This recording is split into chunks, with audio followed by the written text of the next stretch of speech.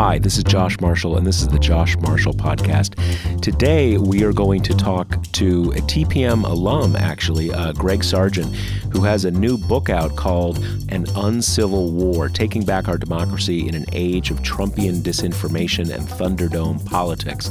It seems particularly relevant now that we're coming off the 2018 midterm elections. I think the results are broadly in line with what I think we expected, what a lot of us hoped for. It now seems like obviously the Senate will remain in Republican hands, and it's still up in the air now about how much it'll be in their hands. It's interesting thinking about it kind of a week later, because the night of, there was sort of a lot of panic in the moment. You know, James Carville was saying, this is not a wave.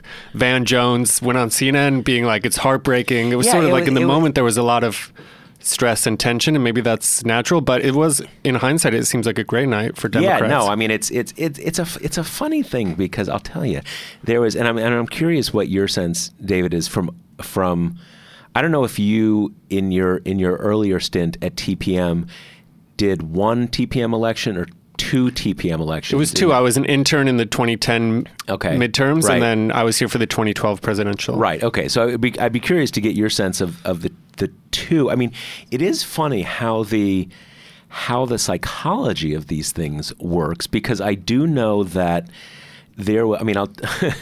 I was Nate Silver's operation 538 had a kind of a real time.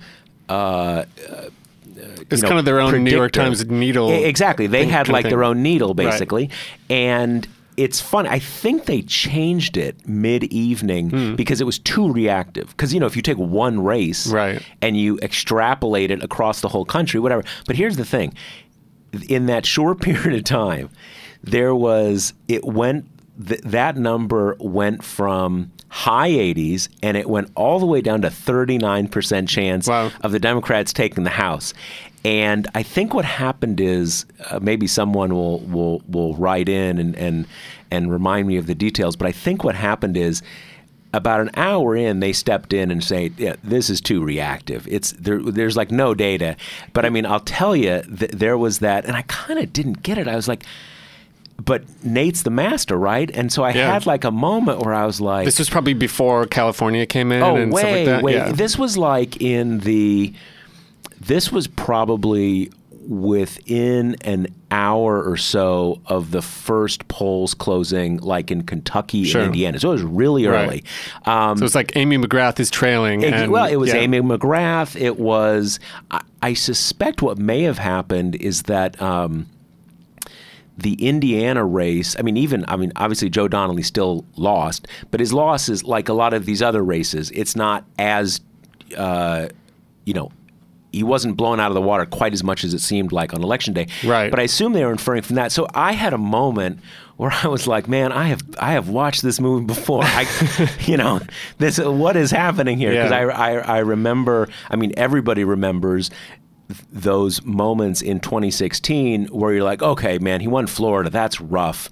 Obviously, Hillary's still going to win, but it's going to be close. Yeah, it's going to be close. Yeah. And then and you see that needle just like, and when it goes, kind of like it's just dead. And you're like, wait, can it come back? And you're like, no, it can't come back. So, but it is striking how you had those early things, and Amy McGrath obviously ended up losing. That's in Kentucky. I can't remember which city that, if it's around I can't remember. In any case, it is striking because even over the course of the evening, a lot of the outlines were pretty clear. It was clear by the end of the evening that Scott Walker had lost. Yeah. And obviously the other pickups, it was pretty clear that the Democrats would do pretty. There's something about the psychology there that is more than it's more than just what numbers came in first. There's something beyond that. Yeah. What was your sense? Since we were both watching it in real time. Yeah, I think on the earlier side, it was partly just the cable news commentary inundating you that kind of made you think, oh, okay, like are my assumptions wrong about this? But I think cable news has a way of just kind of reporting on the most minute returns immediately and kind of extrapolating some grand conclusion from it. Yeah, so it's kind of like 1% is reporting in Indiana, Donnelly's going down, and all of a sudden the sort of momentum is over. Trumpism wins, and so it just took a while to kind of for everything to coalesce. Yeah, no, it is striking because you're right. I remember that thing. Van Jones, who obviously Van Jones is a progressive activist. He has various gigs on CNN. All around awesome guy, a bit of a misfire, punditry-wise that night. But it was striking. I remember there was that moment where he was like, it's heartbreaking. How do you come back from it? Yeah. And I remember, because, I always like to, and I've written about this at different points, I like to remain optimistic as a general kind of ethic, not just a sort of a predictive matter. And I remember watching that, and I was like, "Am I fooling myself here?" Because at a certain point, the Nate Silver, needle started picking back up, and the thing was if you were watching it all closely, you knew that the big gains for the Democrats probably going to come in the industrial Midwest and out on the West Coast. Yep. And so I definitely had moments when I was like, because you never want to be like, oh, those people are wrong. It's going to go awesome, man. Yeah. Don't worry about it. Yeah. It's you sort of doubt yourself. But yeah, and even how the next day, everybody knew it was like BS when Trump was saying it was an amazing victory. Right. But people were kind of still saying like, well, it wasn't an amazing victory, but like he did, there's no denying that he really kind of, killed it for Senate Republicans. Right. Which it does seem like there's some truth in that. I mean, look, Democrats lost in North Dakota, in Indiana, in Missouri. Those were each. I think the biggest surprise was Donnelly. I think people thought Donnelly was probably going to pull it out, and obviously we still don't know what's going on in Florida. I mean, a big thing was, I think a big part of that was people were just assuming that Gillum was going to win. That was and remains a big surprise. The polls seemed to be pretty much in agreement that he was up, right? Yeah, I'm not totally sure there was even a single marquee poll that had DeSantis ahead the entire time. It did close a little at the end. And who would have thought on the week that we celebrate TPM's 18th birthday? Shout out to you. Yeah. Here we are, another Florida recount. Yeah, another Florida recount, just getting underway. So, how was this one? How did it compare to like the 2010? Election night and 2012. I mean, obviously two very different I think elections. In 2010, what I remember is just leading up to it, so many crazy ads. I mean, it was kind of the year of the crazy ad. It was like the Sharon Angle Demon Sheep. It was Aqua Buddha, right? Wasn't it Rand Paul? Was she Demon Sheep? Or was there someone? It was Carly. Oh, Carly Fiorina. Okay, was Demon Sheep. Right. That was a Rachel Slajda. And exactly pickup. A classic. Yeah. And I remember was it Joe Manchin was shooting the cap and trade bill? It was just kind of a lot of crazy ads, and there was the whole chicken barter for healthcare, right. Which wasn't an ad, I guess, but sort of like a gaffe. I think this year felt different. Partly because we have Trump, and Trump just takes up all of the oxygen around him. No, that's really true. I hadn't thought about that, but yeah, it's hard because it's hard to get too focused on or bent out of shape like a crazy ad by some representative out somewhere. This was Christine O'Donnell in 2010. I'm not a witch. There was like so many classic ads. No, that was even for that also shows that that shows you the prehistory of Trumpism. Yeah, that Trumpism was there. It was knocking. It was still a a sort of a counter movement within the Republican Party, and it was Trump that sort of took all that stuff and made it mainstream. Yeah. So anyway, so now that we have the 2018 midterm, I was going to say behind us, not quite behind us. It's mostly behind us. Yeah. We're in the final stages of the 2018 midterm. We're going to talk about this book by one-time TPMer Greg Sargent. As I said before, it's called An Uncivil War: Taking Back Our Democracy in an Age of Trumpian Disinformation and Thunderdome Politics. Obviously, this was written before the midterm, but sort of, seeing it out there on the horizon and having some idea of how it might play out. And one of the things Greg talks about in this piece is how the Democratic Party deals with what is really sort of like the principal challenge for Democrats in politics today, which is, how do you combat a Republican Party that increasingly thinks in terms of total victories and total defeats, a kind of a scorched earth politics, while at the same time Democrats believe in a different kind of politics. So it was Republicans threatened to run the country into debt default a couple years back as a kind of to blackmail President Obama. Democrats are invested in institutions, democratic institutions. So their ability to fight battles by destroying or undermining democratic institutions is inherently less than Republicans. So how do you square that circle? And how do Democrats preserve not just preserve their values, because that's sort of like, holding your nose. You're not going to kind of let things get ugly. It's beyond that. It's what is your end product? Do you end up with a government where you are in control, but you have a sort of a post-democratic destroyed state or not? Anyway, so we're going to talk to Greg in a moment. Before that, I want to remind you that the Josh Marshall podcast is sponsored by Grady's Cold Brew Iced Coffee. I was going to tell the Grady's, here's the thing. Grady's is great and always fresh and always awesome. It's chilled and all this kind of good stuff. This Grady's ad copy is getting a little stale. So I'm going to talk to the Grady's guys about it because we want to get some new, season appropriate Grady's ad copy. Well, let's just run through this. Do you want in on New York City's favorite cold brew? Of course you do. Yes. Head to Grady'sColdBrew.com for free shipping on all their greatest hits.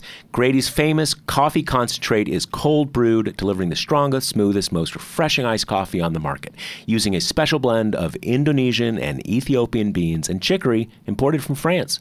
Grady's has a touch of natural sweetness without any sugar. Grady's is independently owned and operated and has been brewing in New York City since 2011. Speaking of this, Grady's did not need a big tax giveaway to do the right thing and set up shop here in New York City. That's right. Which more we can say for some other big companies. It's Small Business Saturday is coming up too, so I didn't know that. After Black Friday's Small Business Saturday. We should be a good time to pick up some Grady's for your loved ones. Also a good time to pick up some TPM t-shirts and there merchandise. You go. But yeah, totally for Grady's. Okay, so they have been brewing here in New York City since 2011 with no corporate welfare. No helipad. No helipad. There might be I don't know, there might be I doubt there's a helipad. But anyway, if you're ready to give it a swirl, get 20% off your first order at Grady'sColdBrew.com with promo code TPM. That's promo code TPM. So let's talk to Greg Sargent. So Greg, glad to have you on the Josh Marshall podcast. Thanks for coming on. What's up? How are you doing? I'm good. How are you, Josh? It's been a while. It has been a while. Well, we were just discussing off air that I guess it's crazy to think. I guess it's almost 10 years ago, but you once worked at TPM, and I like to think obviously you had a long history before TPM, but developed some of what you now do and have done for many years at the Washington Post with us and our team. So you are a treasured a TPM elder, I guess I'd put it. And I say elder, but even about the young people. So just to be clear, that's a great honor, and I actually did learn a lot of the stuff that I'm doing now from you guys, and even from before I worked there, I was reading you and learning because you pioneered a lot of this stuff, and I'm pretty glad that I was able to bring it over to the Washington Post. But I'll tell you one thing: I was really flashing back to the TPM days during this midterm, because when I was there, it was the 2006 election. Right. That was a big election also. And I remember working in the old 28th Street office. Yep. And following those returns as they came in, and that was, I'm sure it's a bit of a different operation then than it is now. But I was just really having some fond memories of it as the returns came in this time. Yeah. No. It's. I was telling someone yesterday that I have now experienced 5 or 6 elections with big rooms of young people, because it's become more exaggerated over time. But I'm considerably older than most of the people who work for TPM, and it's always just an interesting prism to see it through, and a fun prism, and all that good stuff. But you have a book out, and I want to talk about your book. So let's start with the short version of what is this book about? Okay, well, the reason I wrote this is I really wanted to try to capture what I consider to be a big disconnect at the core of everything right now, and that disconnect is this. It took this figure like Trump, who's just so menacingly hostile to democracy in every way, to kind of get everyone's attention riveted on the state of our political system. But at the same time, a lot of the problems with it long predate Trump and are going to outlast him. And so what I wanted to argue is that we really sort of have to capture this new pro-democracy energy and spirit that is out there now, and really try to sustain it after Trump's gone. When he's no longer around to galvanize it for us, we really have to keep focused on improving democracy wherever possible. And so I argue for a bit of a bigger picture look at all this stuff in hopes of that people don't just sort of, stray away and forget about everything once the Trump presidency is over. Presuming that happens, I sure hope it happens sooner rather than later. Right. So but that was the essence of it. So tell us now, and these are some of these things are things you and I and you and your readers have talked about for a long time, but give us a few of the big themes or trends that Trump made visible that no one could ignore them, but that predate him significantly. What are a few of those? What are the big ones? Well, you guys have been doing some great work on this too with your democracy series. So, one obvious one is voter suppression and fake claims of voter fraud.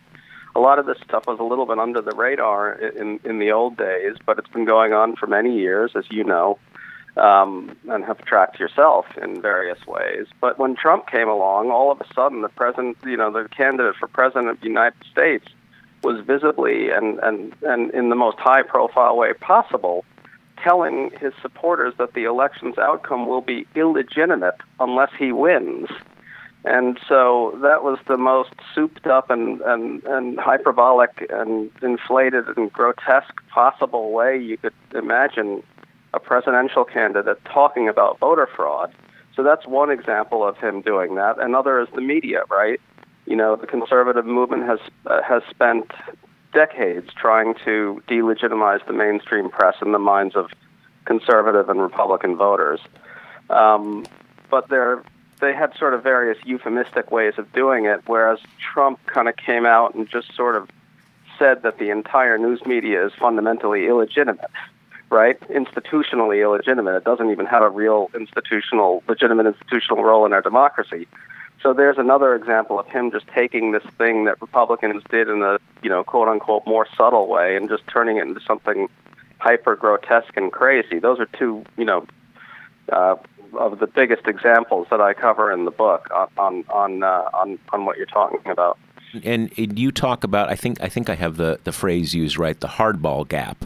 So Yes. What is the hardball gap? Okay, so the best terminology I've come up with to describe, something that all of us wrestle with daily, which is this enormous asymmetry between the way Republicans do politics and legislative battles and the way Democrats do politics and legislative battles, is asymmetric constitutional hardball, which is a term coined by a couple law professors who took a really serious and comprehensive look. What they do is they look at what's happened in our politics from Gingrich onwards. And I think that's a good starting point because Gingrich really kind of initiated what we all kind of think of as this new phase of really full-blown scorched earth national political strategies. And they conclude, after a careful look at the last few decades, that both sides have played their versions of hardball, which is usually described as essentially pushing the procedural or political envelope in ways that violate conventional understandings of what's acceptable and normal in politics. And Republicans have just taken that and pushed it much further in many more different ways than Democrats have. And it's essentially the best way to think about the asymmetry of it is that both parties will do certain things, right? Like both parties have expanded executive power. Obama expanded it in certain ways. Bush did, and Trump is.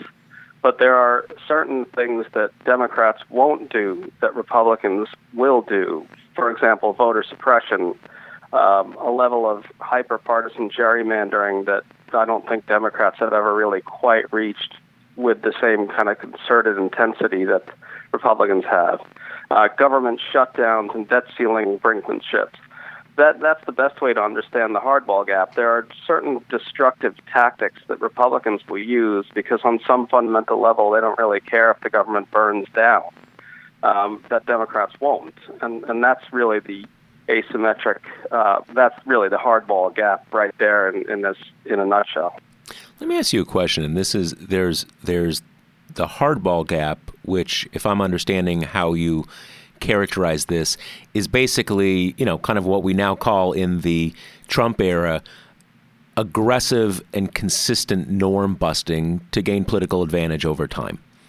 But there's something that is closely related to that, but a little different, and that is just both a rhetorical and a practical approach to politics that Democrats often, Democrats have this internal dialogue with themselves. We're not tough enough. Our elected officials aren't tough enough. All this kind of stuff. We don't we don't talk to all this kind of stuff. I think anybody who thinks a lot about politics is a Democrat, whether you agree with that diagnosis or not, knows that conversation. And one of the things, and basically I agree with that. I agree with the diagnosis, and I've written about it. But one of the things that I think is not appreciated enough is that there is this trend, and a lot of political scientists and stuff, and another duo whose names I can't remember, there's actually a really good book about it. The Republican Party has become much more authoritarian over the last couple decades.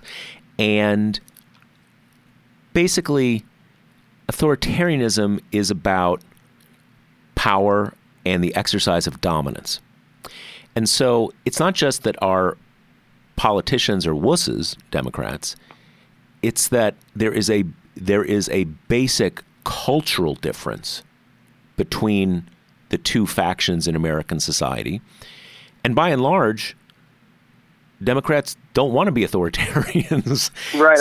I think it is an important distinction for sure. So where do you go with that though?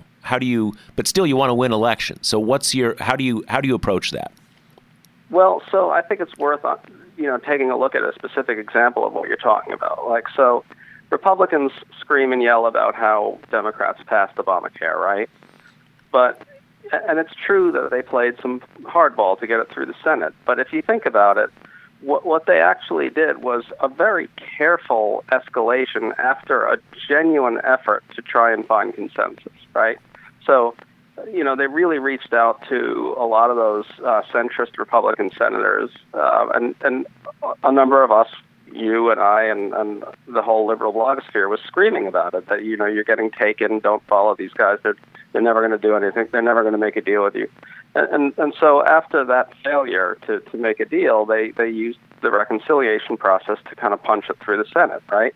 That, to me, seems like a non-authoritarian exercise of constitutional hardball. Now, contrast that with voter suppression, right? Voter suppression is what you're talking about. It's an exercise of power and dominance that is fundamentally justified by, on some level, seeing the other side as politically illegitimate. Otherwise, there's not really a justification for it. Well, I mean, what moral justification could there be for elected officials to use their power to game the rules to make it harder for targeted constituencies to vote? That's an authoritarian exercise.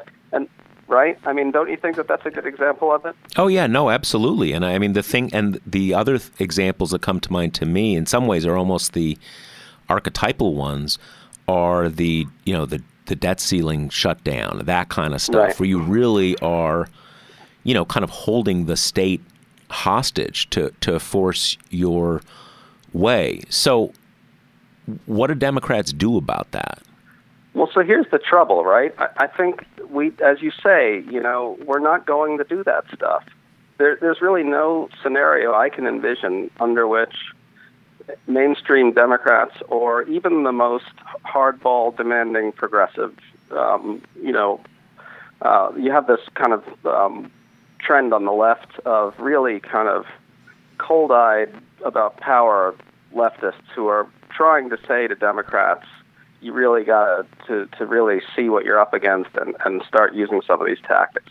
But even they, I don't think, would be okay with active efforts by a blue state legislature to suppress the vote of working class whites. Do you? I mean, it's almost impossible to see that something like that could be done. And now, Democrats have a long history of gerrymandering, as you know, but I think at this point, most of us, having seen the last decade of what it can really do, would probably not be okay with a Democratic legislature doing a gerrymander like the ones we've seen in places like Pennsylvania and Michigan, right? So what I argue in the book is that we have to try to find an equilibrium where we do the type of escalation that, to close the hardball gap, that is consistent with our values, while also moving to try and take off the table entirely the places where we would never really dream of going where Republicans go. Does that make sense? In other words, we want to disarm things like gerrymandering and voter suppression as tactics for both sides, while potentially escalating in a manner similar to how Democrats have in the past on things like Obamacare. The big trouble is that there's no real fixed formula that can ever be worked out that I think you can apply to every situation. And so this is going to be kind of a case-by-case thing where we try to develop this formula over time, kind of evaluating each situation as it comes along. But I think we do want to say clearly that certain stuff would obviously be off limits for us, even if they do it. Right. Well, it seems to me that one of the key things here is that, politics is all about building a society, a politics, a state that fits with a certain set of values, regardless of what's that applies to everybody, and I think everybody would basically agree with that. And the key, though, is that, broadly speaking, Democrats' system of values is one that embraces a more open society, more kind of rule of law, more kind of norms, blah, blah, blah, blah, blah. Republicans increasingly are, more in an authoritarian direction. And so your strategies, your tactics, basically if you have, for lack of a better word, kind of militaristic political tactics versus ones that are more focused on rulemaking and consensus, that's a bit of an asymmetric battle, and yet you can't or you don't want to change what it is you're actually working for, and so it's that basic it's that basic tension that I think Democrats will always wrestle with. But there are ways to, you can fight really hard and also within the scope of a certain set of values. Right. I think that's a really good way to put it. I mean, the trouble, there is a fundamental asymmetry which will never go away, which is what I think you're saying. And that's why what I argue for is trying to move the things that they want to turn into areas of contestation into a place of neutrality, right? Mm-hmm. So something like voter suppression, I float some ideas that I've talked to extensively Rick Hasen about. Rick. He writes for you guys, and he's a terrific thinker on this stuff, and everybody should know him. And so he has a sort of fascinating riff on this. He says, okay, they want voter ID. We want to make it as easy to vote as possible. Now, Rick, of course, would say voter ID is a horrible tactic, and he does say that, and he even says some fascinating stuff to me about how he thinks we're actually backsliding even more right now. That voting access is actually getting worse rather than better. But he says, look, we want to disarm this as a tactic. We want to remove this from the arena of contestation. So why don't we suggest a deal in which, fine, you say you think voter fraud is a problem? Okay, we'll create a voter ID system, provided that it's 100% not disenfranchising in any way, and it can be designed that way. And in exchange, you give us maximal voting access, whatever you're comfortable with. And so that type of thing, while it sort of seems, unlikely to happen anytime soon, is at least a way to think about how you might take something like the voting access wars off the table as an area of contestation. And I think that's really our only hope of dealing with what you're talking about, this fundamental asymmetry between the party that believes in institutional solutions and the party that fundamentally doesn't, right? Right. I mean, that sees it all as power politics. I mean, one thing that we've seen a lot of, and I think I don't remember which states it was literally on the ballot in a number of states this cycle, and I think in most cases one was what they call AVR, automatic voter registration. Yes. Which a huge amount of what we deal with is the elective voter registration system itself, and there's just no reason why everybody can't be automatically registered, and that it doesn't right. take the issue. It certainly doesn't take the voter ID issue off the table, but it solves a lot of the problems, and that, I mean, to your point, with voter ID,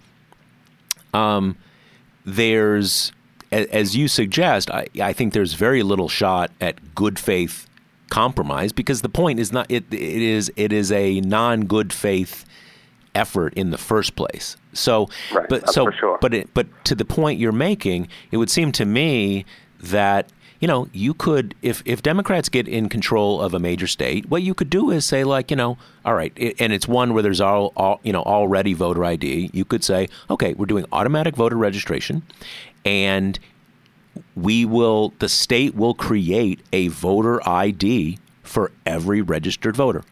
And we will send it out. I think that makes sense. Once a cycle, or you can hold on. Basically, and that's a case where it wouldn't be a compromise per se. I mean, it's sort of an implicit compromise, since most of us on this side of the argument don't really think there's any need for voter IDs in the first place.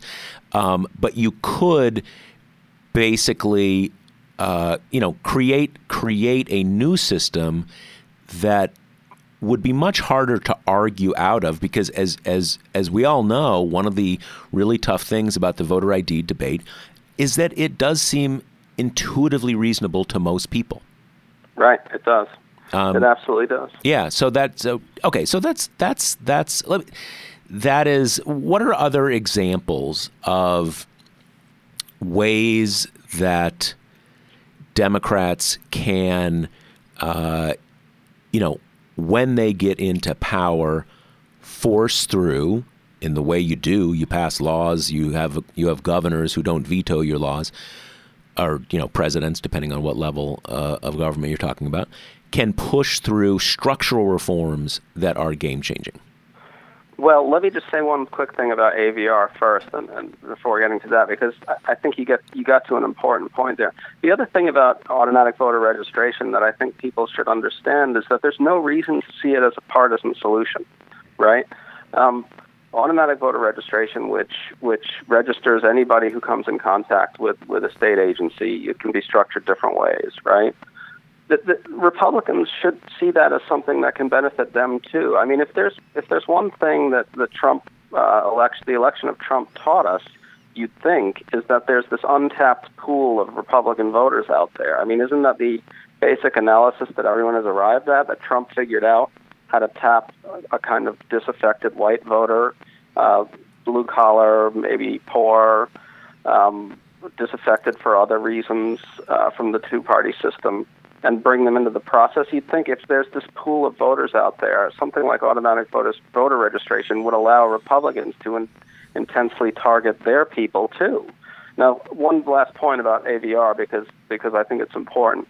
In the book, I talked to organizers and on the ground who really think it could be a transformative thing. And the reason they think it's transformative, or potentially transformative, is that currently, when a party targets voters, it has to find them and register them, and that uses up tremendous resources. I have actual statistics on this. But if voters are automatically registered, what happens is they're already on lists, and so they can be targeted at the outset by parties and repeatedly and intensively urged to go to the polls.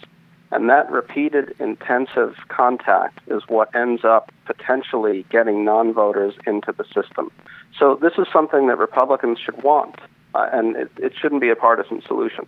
And so a Democratic legislature that passes something like that could really, push through a structural reform. Now, another one I think that's good is nonpartisan commissions on redistricting. This is another thing that has been tried here and there, and with mixed success. But the bottom line is that something like a nonpartisan redistricting commission essentially takes gerrymandering as a weapon of political war off the table, right? And creates an institutional kind of structure in which both parties can at least try to agree on what constitutes a fair map, instead of the dominant party, to go back to your conception of Republicans as fundamentally authoritarian, instead of the dominant party trying to waste the opposition's voters through power politics. So that's another good one that I really hope picks up some steam once Democrats gain background on the state level. Another one point I have always, as we think about this issue of practicing politics in a way that is effective, but it is also consonant with your values. And point being to what we talked about before, it's not just a matter of being principled versus not principled. At a certain point, if you practice politics a certain way, you don't get to what your principles are even trying to get to. Okay. So, and one way I think about this, and the points you made really just capture it, is that let's take something like AVR. If I think in practice, it will help Democrats for all the reasons we think. But if what you are doing is soundly based on democratic principles, it's okay.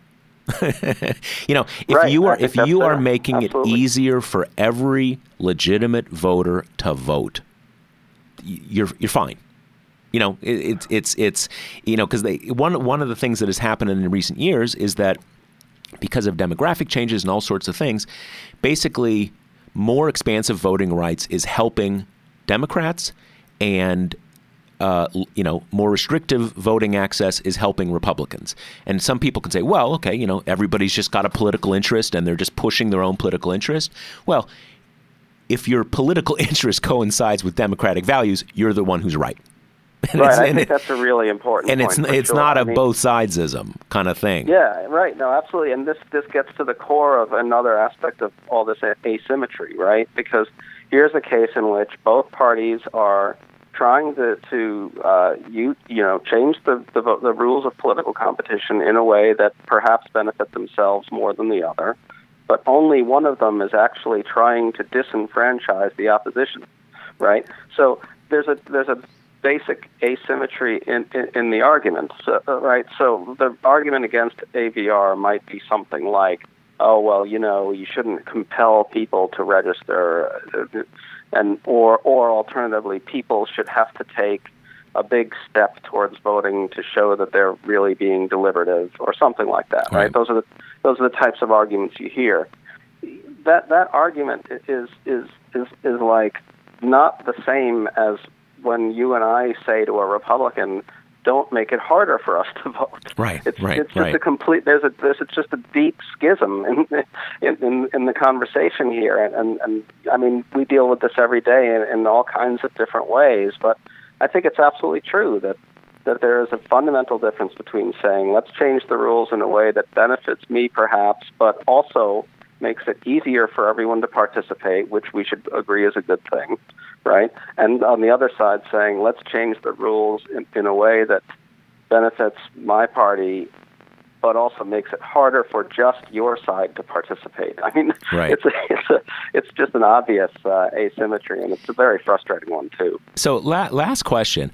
What was it like writing a book? This is your first book, right? Or am I? Yeah, first one. So, what was it like writing a book?